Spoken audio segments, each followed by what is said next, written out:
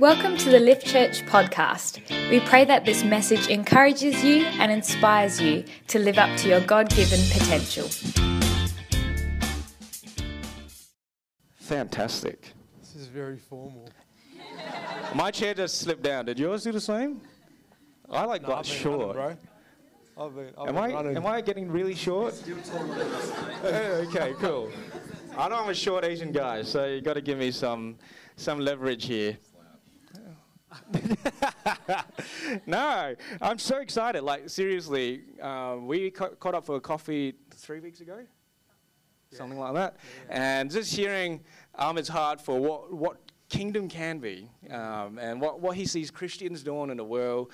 Like, you're going to Melbourne, writing this whole new Bible college course and all that kind of stuff. Why don't you just share what some of the stuff that you're doing right now with your life, so people can kind of understand where you're coming from?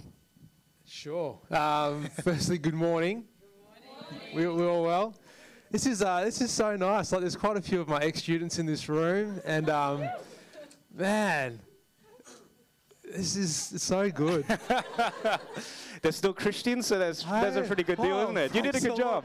This is not on my doing, I can tell you. I don't know about Aaron. You know, Aaron's kind of like slipping a look. No, I'm joking. Oh man, without getting too emotional to start with, this is why we do ministry, eh? Yeah, absolutely. So when I come in and I see you guys and you're serving and you're leading and you're just loving Christ with everything that you've got, that's why I do what I do. This is awesome. I love it. So what a privilege to be here. It's a really encouragement, eh? I want to be careful how I answer some of the questions, especially that first one. I get a bit uncomfortable talking about stuff that I do because I don't ever want it to come across like, oh, look at me. Yeah, look at me. That's not what this is about at all. So please, I guess in everything that I share this morning, just hear my heart. I'm not speaking at you or to you. I'm here with you. So I may be sitting up the front, but we're all equals in this game, man. The only one that's on a pedestal is Christ and Christ alone, and that's where it needs to stay. Very cool. Life for my family and I is a little different this year compared to the regular school routine. So I guess long story short, I am helping direct a not-for-profit organisation that's based here in Perth, been running for the last 6 years. And then that's one aspect of what I do. I've got on staff at a Bible College University in Melbourne with what you were sharing, just sort of helping to reimagine and rewrite maybe the way things could be done. Too often we find I don't want to speak down again, please just hear my heart. Too often our schools and Bible colleges and different institutions are just like a manufacturing line. And so you get people that are leaving school and want to serve in ministry, and so they go to Bible college. First step is like youth pastor, and then eventually they'll work their way up to senior pastor or lead pastor. It's like, who wrote that script? I don't see that anywhere. So what we're wanting to do is really to help people understand that you are gifted uniquely. Yeah, you are created uniquely. So if you try and be like the mold that someone created in an office somewhere, you're denying the world of what God intended for you. Yeah. So we want to just get back to basics and say, look, so what are your passions? What are your giftings? What has God given you as the assignment for you? And so how do we make that happen? And we actually want to structure things to allow people to discover what that is and then be released in that. So that's some of the stuff that we're working with the guys in Melbourne on. So that program will roll out in Perth next year, and then it'll be Australia-wide 28 and beyond after that, which will be pretty exciting. Running a couple of different businesses, trying to make ends meet for the family. It's been interesting going from a full-time wage down to funding for like half a day a week or whatever. But it's all good. And so one of the businesses we're running, the cafe that we're caught up in, so we own a cafe in South Perth. And the idea behind that is at the end of every month, we see how much money we've made, and all our profits fund our not-for-profit work within that other organisation. So we're trying to set up different businesses around the place and not be dependent on people sponsoring us, but actually have businesses that fund our work. So it's like, well, you may not want to partner with our work, but we all know you like good coffee and food, so go to our cafe and eat up. And then when you do that, it's like, well, actually, you're not lining our pockets. We don't see a cent out of that place. We got 14 staff locally working for us. And so we pay them, we pay our lease, we pay our stock, and then whatever's left goes straight to the field. So there's a few different, we're just trying to rework. We're just reimagining what could be. And just having a crack. So good. Yeah. So good. Well, I think especially, well, one of the philosophies that Beck and I have is that ministry is not what you do in a church.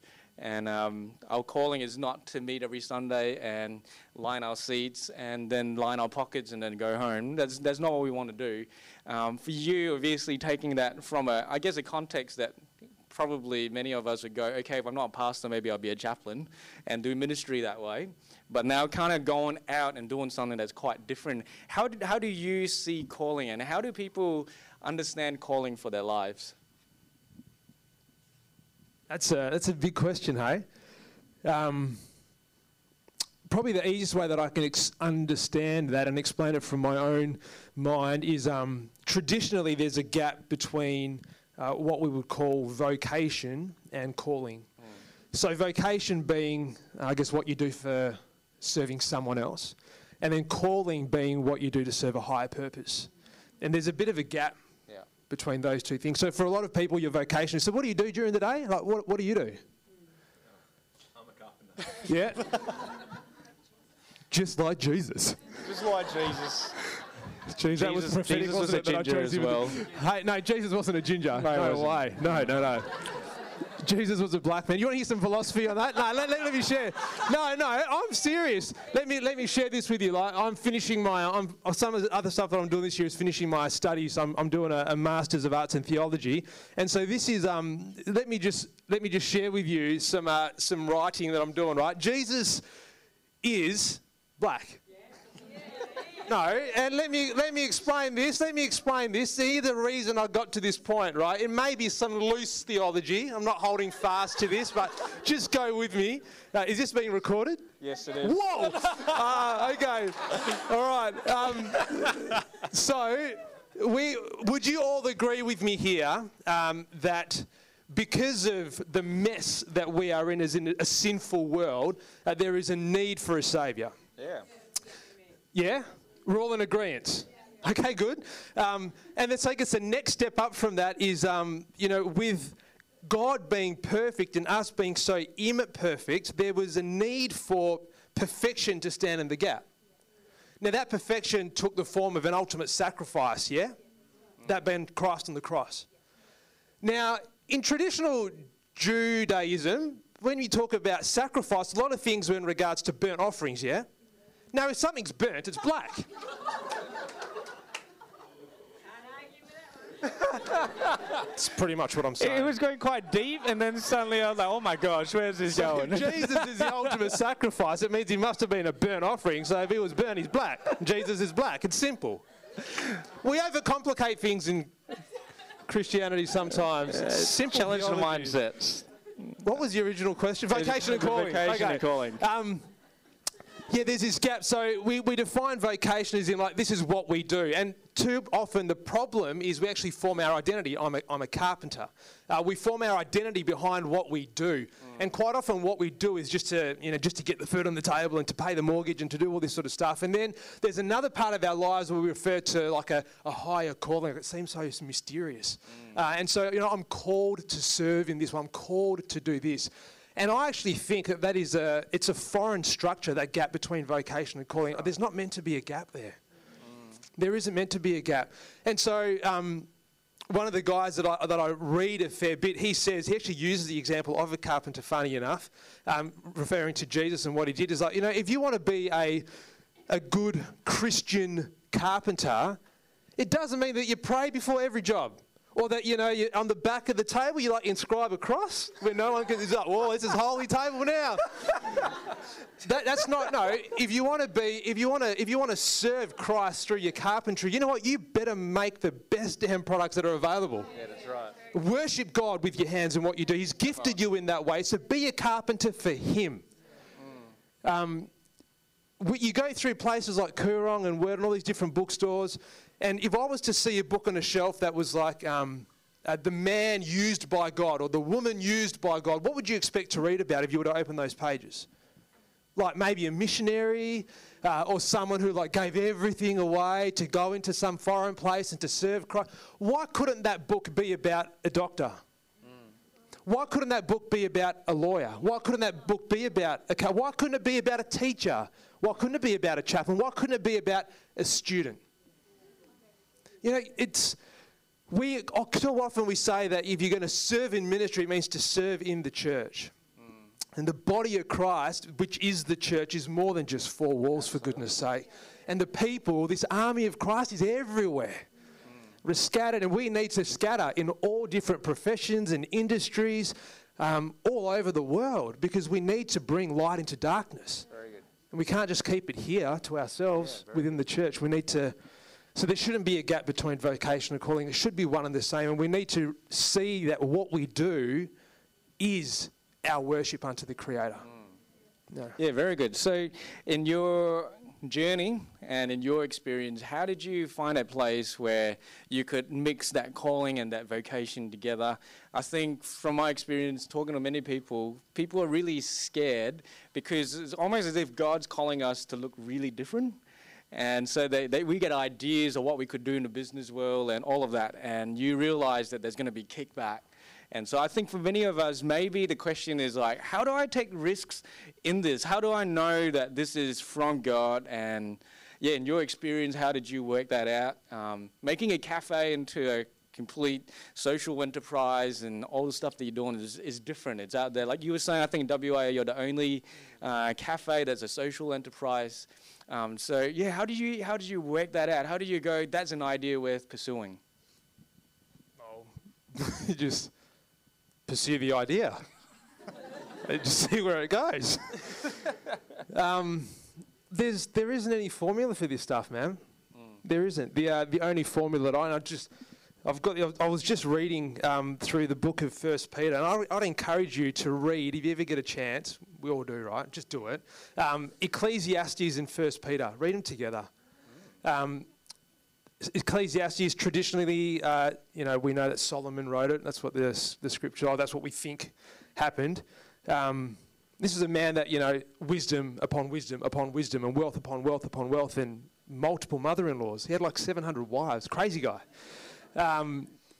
But he, in Ecclesiastes, in the first couple of chapters, is like, what is all this?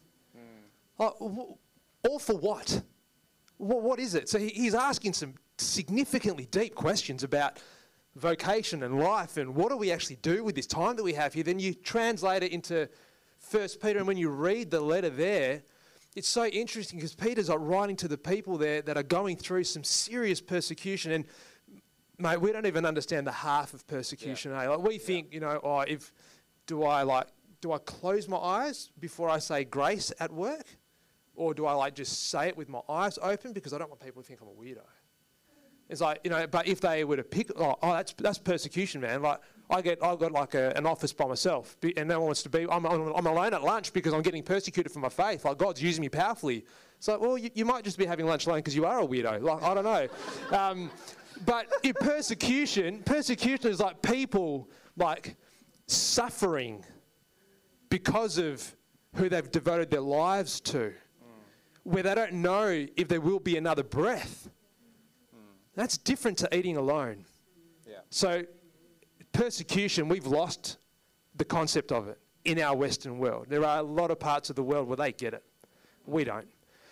But in 1 Peter, he talks in there to the church that are going through this persecution. He's encouraging them to when it happens, just revel in it. Just enjoy it. Just thrive in it. Just don't seek it out like you're a sadist, but recognize what it is that you're causing an affront to. People are People are offended by this light that you're bringing.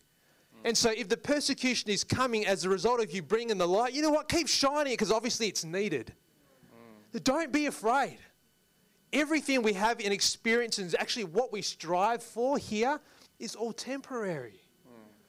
And so I want to be careful how I interpret your question, but as I was reading through some of the stuff that you sent my way, and look, I guess I was interpreting it this way because this is where I've been over the last 6 months. I'll speak quite openly and honestly with you, but moving from a full-time wage with a wife and 4 kids to, like, I don't know when we're getting paid. That's, I guess in one sense, we've made a stupid decision. Like, it's not wise what we're doing.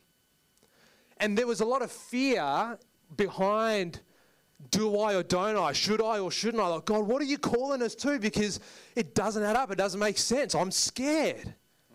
And so a lot of these questions that we're asking about, do we take the risk? Do we do this? Do we do that? It's all laced with fear. Yeah. But the Bible that I read tells me that Christ has conquered. He's won the battle. The victory is ours. So why are we if God is calling me to give up my wage to do this, obviously that means that this is the center of his palm for me right now. Why am I scared to be there? Wouldn't it actually be the safest place to be? And then I started revealing a whole lot of idols in my life in regards to money and security. As in, they are the ultimate. I've made them the ultimate thing to be able to provide for my family's not only needs but their wants, and to have that financial security. It means that I'm being a good steward. You know what? Was I? Just because I had money in the bank, does that mean I'm being a good steward? Because this life is not even mine. What right do I have to tell God that this is what needs to happen? Who am I to think that I can write the script? Nah, man, I'm just a shell. There's a spirit that's living within me that just needs to use this shell for some reason to get certain things done. So how can I stand in the way? So we shouldn't put the material world as where we find our security. Because I actually think if we have these idols in our life, I think that is actually more risky than what I'm trying to do now. Yeah. Very cool. So would you say that in your experience, talking with people, meeting with people, and maybe, with your experience as a chaplain as well, I think with young people especially, I always see that they're like, how do I hear from God? How do I know what God's calling me to? Yeah, how do you kind of speak into that? Because you've kind of chosen a pretty bold decision, and I think everyone here can hear that there's that faith aspect behind it. But yeah, how do you know what God's calling you to? I think there's a question that many people have. How do you know that God has led you to become lead pastor and do this church plant? You just know. I think why are you and Beck doing what you're doing? Yeah, I think there's just that passion, and I think nothing else satisfies. That's what worked for us. We were doing what we were doing already in the church, employed on staff at another church, growing church, fantastic church. But there was just this growing desire to serve God in this way. And so, yeah, we took the steps. And I guess for us, and that kind of leads to another question, but we set out to have certain tests along the way. Like, we never wanted to plant a church by ourselves and say to our senior pastor, hey, send us out. We always wanted it to be being sent out and say, hey, I see this in your life and you need to go, take a team, you need to go. And that was one of the tests that we had. And so that kind of confirmed it for us as well along our journey. And yeah, so I think, having that passion is important, but also having the wisdom to work out little tests to know, because I think many of us have dreams, but sometimes we don't know, is that me? Is that the pizza I had last night? Is that God? And so we had tests along the way. What kind of tests did you have along your journey in determining this is what you wanted to do? Yeah, so I guess that's awesome, by the way. The pizza stuff, or? No, like just the fact that you and Beck are stepping out like this with the team and just I don't know, I keep saying having a crack, but I know it's so Aussie. But like, come on, life is short, eh? Let's just do stuff. Come on, let's not waste time. So good on you, man. For Sky and myself and the kids, a lot of confirmation for me came from her, from my wife. So I want to be careful how I speak and what I share, because I don't want to be slandering or talking down negatively in regards to anything that's happened over the last years. I mean, I've been in the education sector for the last 13 years in teaching in classrooms and things like that. The last 9.5 at one school in particular, in the role of chaplain primarily. And yeah, look, there were struggles, there were frustrations, there were tests, there was all sorts of stuff. And as much as I felt I was on the receiving end, like I know that I was on the giving end as well. It works both ways.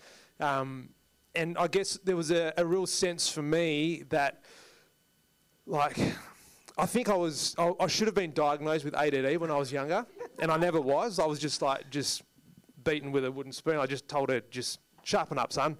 You know, like, you got to learn some discipline.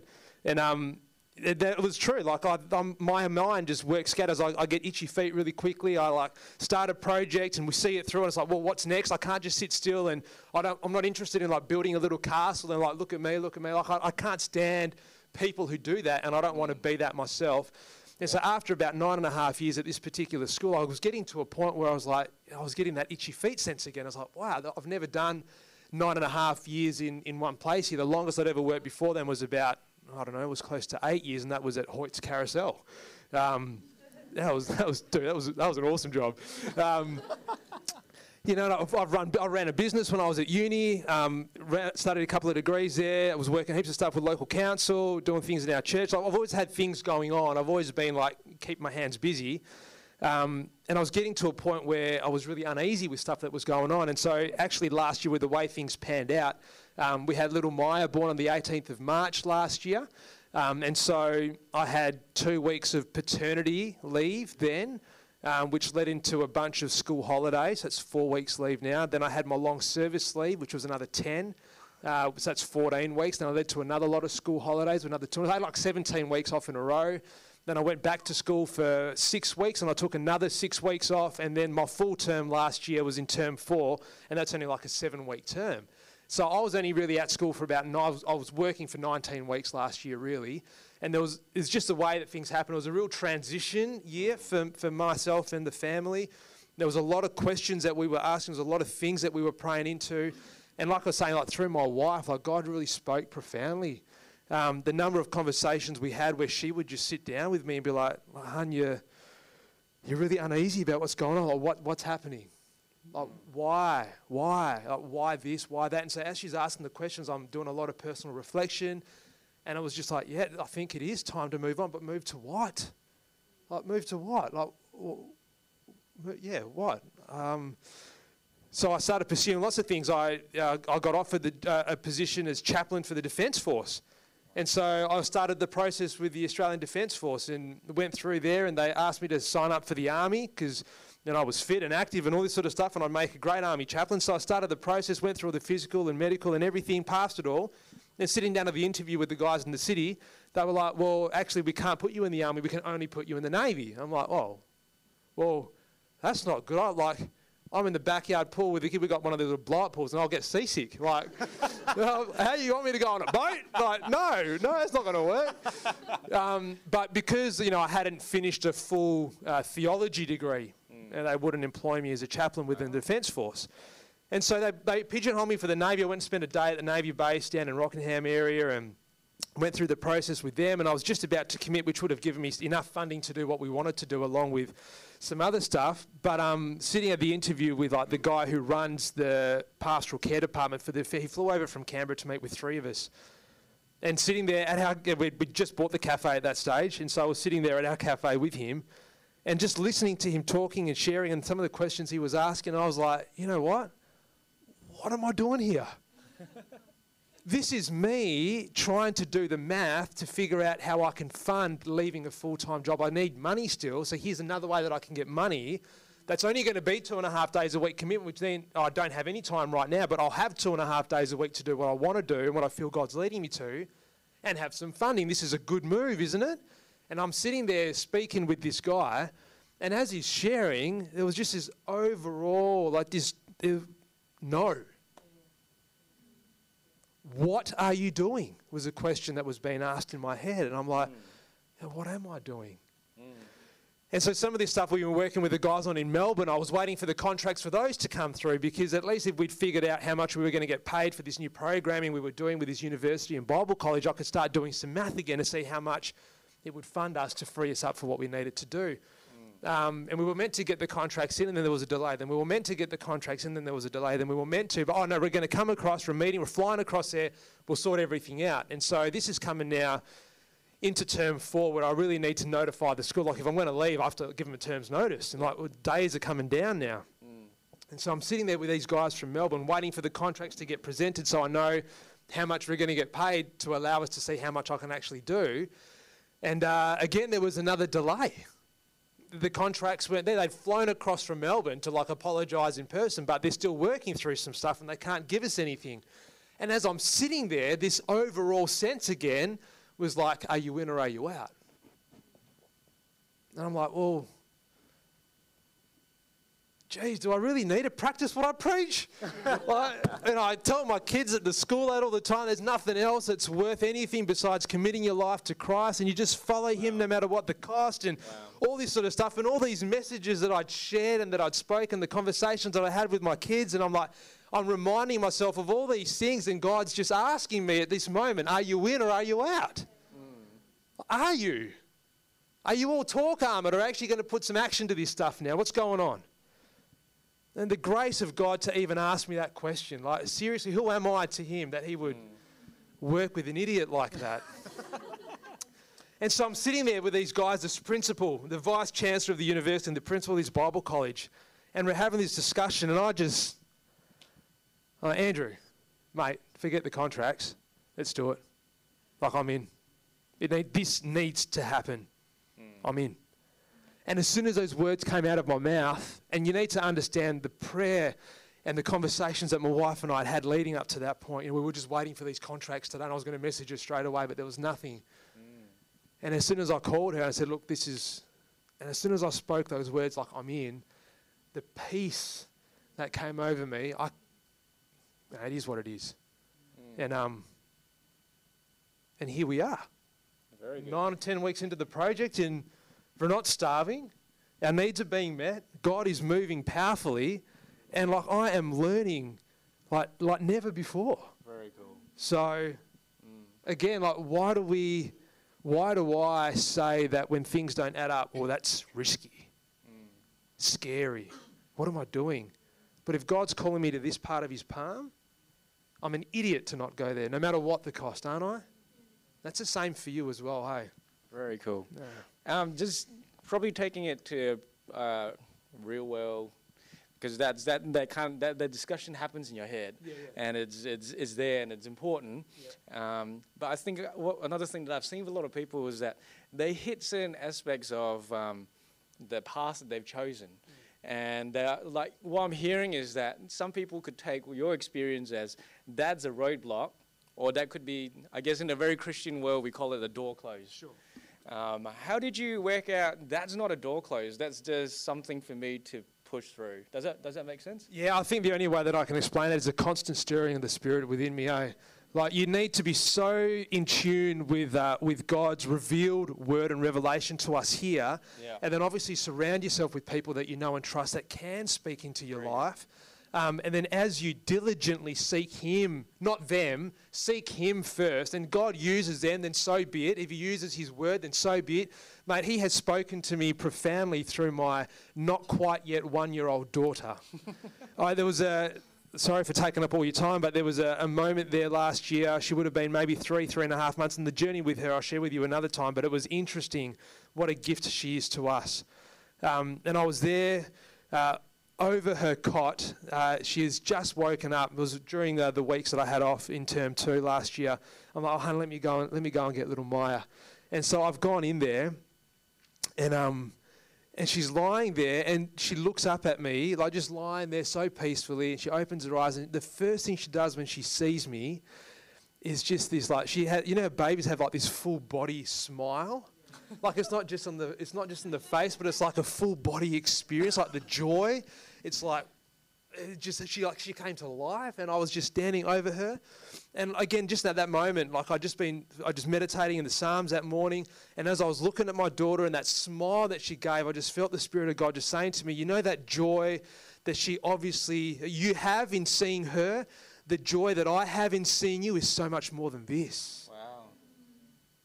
You know, and so when you're hearing Christ just ministering to you in that way, and that it doesn't actually matter what you do is one thing, but who you are to him. But we need to understand that first and foremost. It's not that he wants to put us out there to see how we go. No, he's our Heavenly Father who loves his children so much that he gave his only Son for us. It's deep what's going on here in the spiritual realm. And so as we stay in tune with this, you will know. Yeah. You'll just know. Like our brothers and sisters over in these countries where their life is at risk if they even possess one of these. The reason they continue to pursue this is they just know. And so, you know, how much do you know? Has it actually dropped from your head to your heart? Because until that takes place, if this purely remains head knowledge, good luck to you. Good luck to you because you're stuffed. When it manifests itself here and works itself out in all aspects of your life, that's where the adventure begins. Absolutely. Yeah. Very cool. Switching gears a little bit, I guess to some extent my job looks really exciting to lots of people, and your job looks exciting. Even to me, I'm like, man, that's crazy, that's awesome. Can we just talk real practically? What are some aspects of what you're doing right now that sometimes you're like, man, this is the everyday. We got to get this done in order to see that dream. I guess what I'm asking is to make this real for some people. Like they're chasing the dream and they kind of expect every aspect to be fulfilling, and they expect, man, when I'm doing the budget for Lift Church, I'm like on the top of the mountain and it's so much. No, it's not. It sucks. I hate. To say you can do our budgeting as well.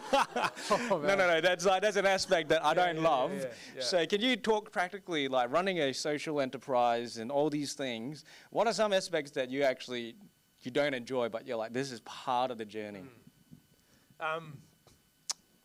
A couple of years ago, so 2013, I set myself a few physical challenges, and one of those, I've never been a runner, but I set myself the challenge of running the marathon for the City to Serve, so 42.2 kilometres. And got my Runkeeper app, which was free. Like, I'm one of those Indians, man. Like, if I can't get it for free, that's just me. Some guy came and looked, I was trying to sell my motorbike at the moment, right? Some guy came and looked at it this morning, he starts talking about some stuff, and I'm like, you're Indian and I'm Indian, so this is going to be a tough deal, but I'm not dropping my price. Anyway, so I'm training for the marathon, and this Runkeeper app, it was interesting. So the way that it started, the very first run that I did was a 6.32 kilometre run. Now, if you haven't run before, 6.32 Ks, that's actually a fair distance. It's a fair effort. And I remember getting to the end of that first 6.32 K run and thinking, what have I signed up for here? But, you know, I'm not going to give up. No, I've got to achieve this. I want to get this. I want to cross that finish line. I want to say that I've run a marathon. So I'm just going to pursue. I'm just going to persist. I'm just going to keep training. And so the way this training routine works is it messages you every morning, hey, get ready for your run, it's time to go. And then it's 3 days a week. You do like Monday, Wednesday, Friday, and then you do a big run on a Saturday, then you have your recovery on Sunday, then you're back into the rhythm again. So 6.32 to start with, and then you start doing some interval training, start doing some sprint sections, you start doing some longer runs. Anyway, bit by bit, get to a point where 10Ks becomes comfortable. It's like, wow, this is cool. And then, you know, to knock out a 17K run on a Saturday morning, like it becomes comfortable. Oh, wow. And then you start increasing, like the distances, like it takes longer to fatigue because you're training, you're building up. Yeah. And so with all these things that are happening, you know, the stuff that we need to do that we don't like to do but needs to happen, that's all part of the training. God is shaping and building something which I'm still not quite aware of exactly what he's wanting me to do or what is the end goal here. I'm just, okay, we'll just keep walking through this together. I don't know exactly what's ahead, but I know that the stuff that we're going through, whether I like it or I don't, this is all part of the training. And if I give up on the training now, there's no way that I'm going to be able to achieve what he set before me. I know that Hamish and Andy, he's like, I can run a marathon. And so he did. He ran 42.2 Ks without any training, but he ruined himself for quite a while. So it is possible, but at what cost? Yeah. Now, the fact that I did all that training, not only was I able to complete the marathon, but I've actually maintained running. Yeah. Actually, it's weird, but I actually enjoy that now. Like, God's built something that's really with it, weird. you know? Yeah. You may one day actually enjoy budgeting.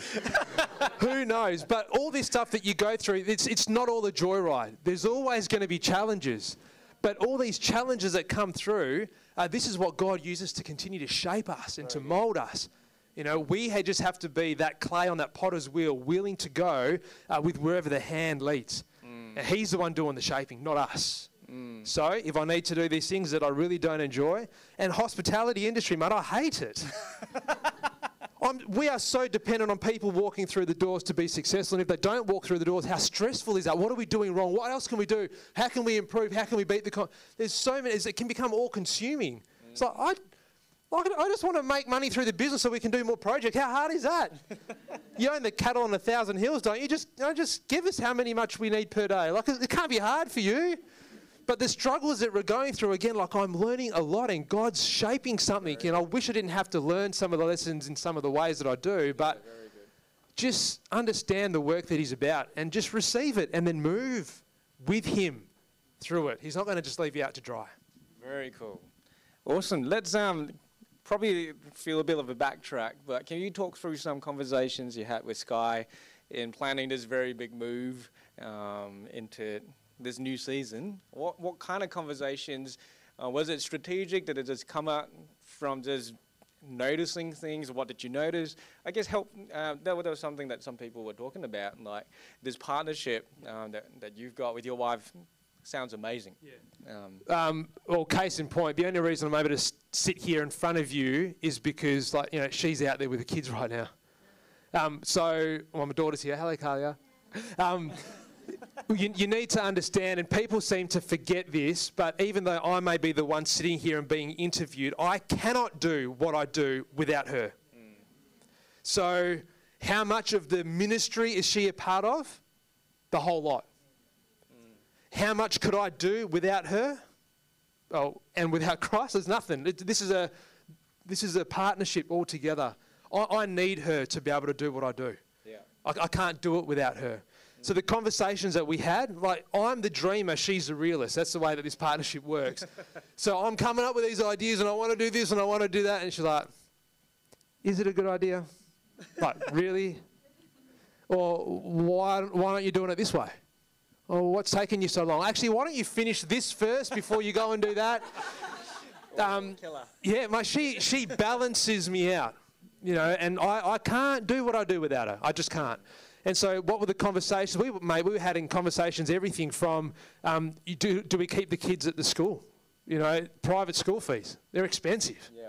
Can we afford to do that? And to actually move the kids, you need to understand, like, she is traditional and she is family oriented. So the school that she went to, the school that our kids were going to, from kindergarten right through to year 12, she is all about family, very, very tight-knit, and she'll do anything for her friends and family. She'll drop anything to go and help them. Very, very loyal. And so change is a big thing. And we don't just step into it because it sounds good or exciting. Yeah. Hold on a second, what are we doing here? And so the process we worked through, we were really diligent with that process. And even though some aspects didn't quite add up, we both just knew that this is what we need to do. Very good. And so when God speaks to me, not just through my kids, but through my wife and through nature and through His Word and through friends and through circumstance, He can speak in whatever way He wants. But when my wife is at peace and we are moving together on the same page, it's just meant to be. Like, I just know, you know, like, she's just that profound for me. Yeah, it's all about a partnership, man. Yeah. And having, like, there's no hidden agendas, there's no anything at all, a complete open book with her. And so this is what I'm feeling. This is actually what I'm scared about. This is what I'm frustrated at. That's what's caused the frustration. And so, you know, and getting her guidance and wisdom in all of that as well, it's just crucial. Very cool. Yeah. One of my passions is relationships and seeing marriages thrive and dating relationships be healthy, especially in the light of what the world is like. So along your journey, can you just talk into how how important this whole vision for life was at that, early stages and how it developed over time. We don't have much time, but Yeah, well, if you ask Sky when we were courting, we have to bring that word back because apparently dating is what you do with a prostitute traditionally. Yeah, like if you're going out on a date, that actually you're with an escort or something. So if you want to get into dating, maybe teach some theology on that. But let's bring courting back. But so when Sky and I were together, teenagers and stuff, the one thing she always said was, "I don't want to be a pastor's wife." I'm like, ooh, that could be a deal breaker. But we just persisted, and anyway, here we are now. Interesting, isn't it, the way God works? What was your question? Dating and stuff. Yeah. Vision. Yeah. Look, you need to be on the same page. Yeah. When you talk in regards to, there's no point in dating or courting if you're not actually thinking this could be a person I could spend the rest of my life with. Otherwise, you're just wasting their time and putting yourself in situations where bad things could happen. So do yourself a favour and just be smart about that, firstly. But also, when you find that person that you feel, honestly, I can see myself, like, no, you complete me, all this sort of stuff. That when you get to that point, like, you need to be on the same page. You have to, because it's not just your life anymore. It's our life. Yeah. So even this step that we've made, it wasn't just about, this is what's going to make Amit happy. It's like, well, what's the effect of this on our 4 kids? And what's the effect of this on my wife? And can we afford to stay here in this house, in this home? Or do we actually stay in this suburb, in this town? Or what are we doing here? Yeah. There's some massive implications. And like, I'm aware that we're moving into an interesting phase ourselves, but this is, like, my kids are 8, 5, 3 and almost 1. They're going through an interesting phase themselves, and this is their lives that we're helping form as well. And we've got a massive responsibility in how we raise them and how we equip them and how we empower them and then eventually release them into ministry. That's our role as parents. And so we need to be on the same page. So you have to share the same vision. You have to. You can't be disjointed at that foundational level. When we talk about when marriage happens, the 2 become 1, it's like, well, that's in every aspect of your life. Every aspect, heart, body, mind, and soul. Yeah. Very cool. Awesome. We're nearly at time, which is a real shame because I think I'm getting so much out of this. I don't care about you guys, but I'm having fun. But maybe we can end off by finding out if you truly were an extra, one of the dancing extras in Bride and Prejudice. That was a question that one of our audience members asked last week. I give you 2 guesses to find out who it was. No. That's a real shame. No, thank you so much, Amit. This was really good. I think we unpacked a lot of stuff, and I hope that you got something for yourself on your journey and where you are at. I think we hit up a whole lot of different things. Why don't you just finish off by sharing a little bit about Initiate? If you guys, what we would like to do as a church is, for us, doing social justice in the community is important. But we don't want to reinvent the wheel because we don't think that we've got the expertise, the resource, the people right now to be setting up like a homeless shelter, but yet we feel for the homeless people. And so we want to find organizations that we know are well governed, that are being run well, that are having an impact on our community and beyond so that people can support them. And I think Initiate's one of them that we're hearing about is awesome. Why don't you tell people what you guys are doing? Yeah, look, there's heaps of info on our website, so initiate.org.au if you get a chance to go and have a look. But essentially what we pride ourselves on is working not just locally but internationally. And our focus is to empower local people, wherever local is, for them to become the change makers. So not for us to go in and to tell them how to do things or what right do we have to do that. But to actually work in partnership. So maybe the best way we can equip them is actually to stay away. And sometimes the best way we can equip them is to send teams over just to do training and resourcing and then release them to do whatever work. So we're all about making sure local people, they have the answers. Now, quite often they just lack the opportunity. Yeah. So how do we create the opportunities for them? So we've got, at the moment, there's 24 projects around the world impacting. At the last count through the research we've done, there's just over 250,000 people that are receiving benefits as a result of the work that we're involved in. And I'm not going to say that it's work that we do, because again, it's the work that the locals are doing. But it's our involvement with them in just, come on, you can do it.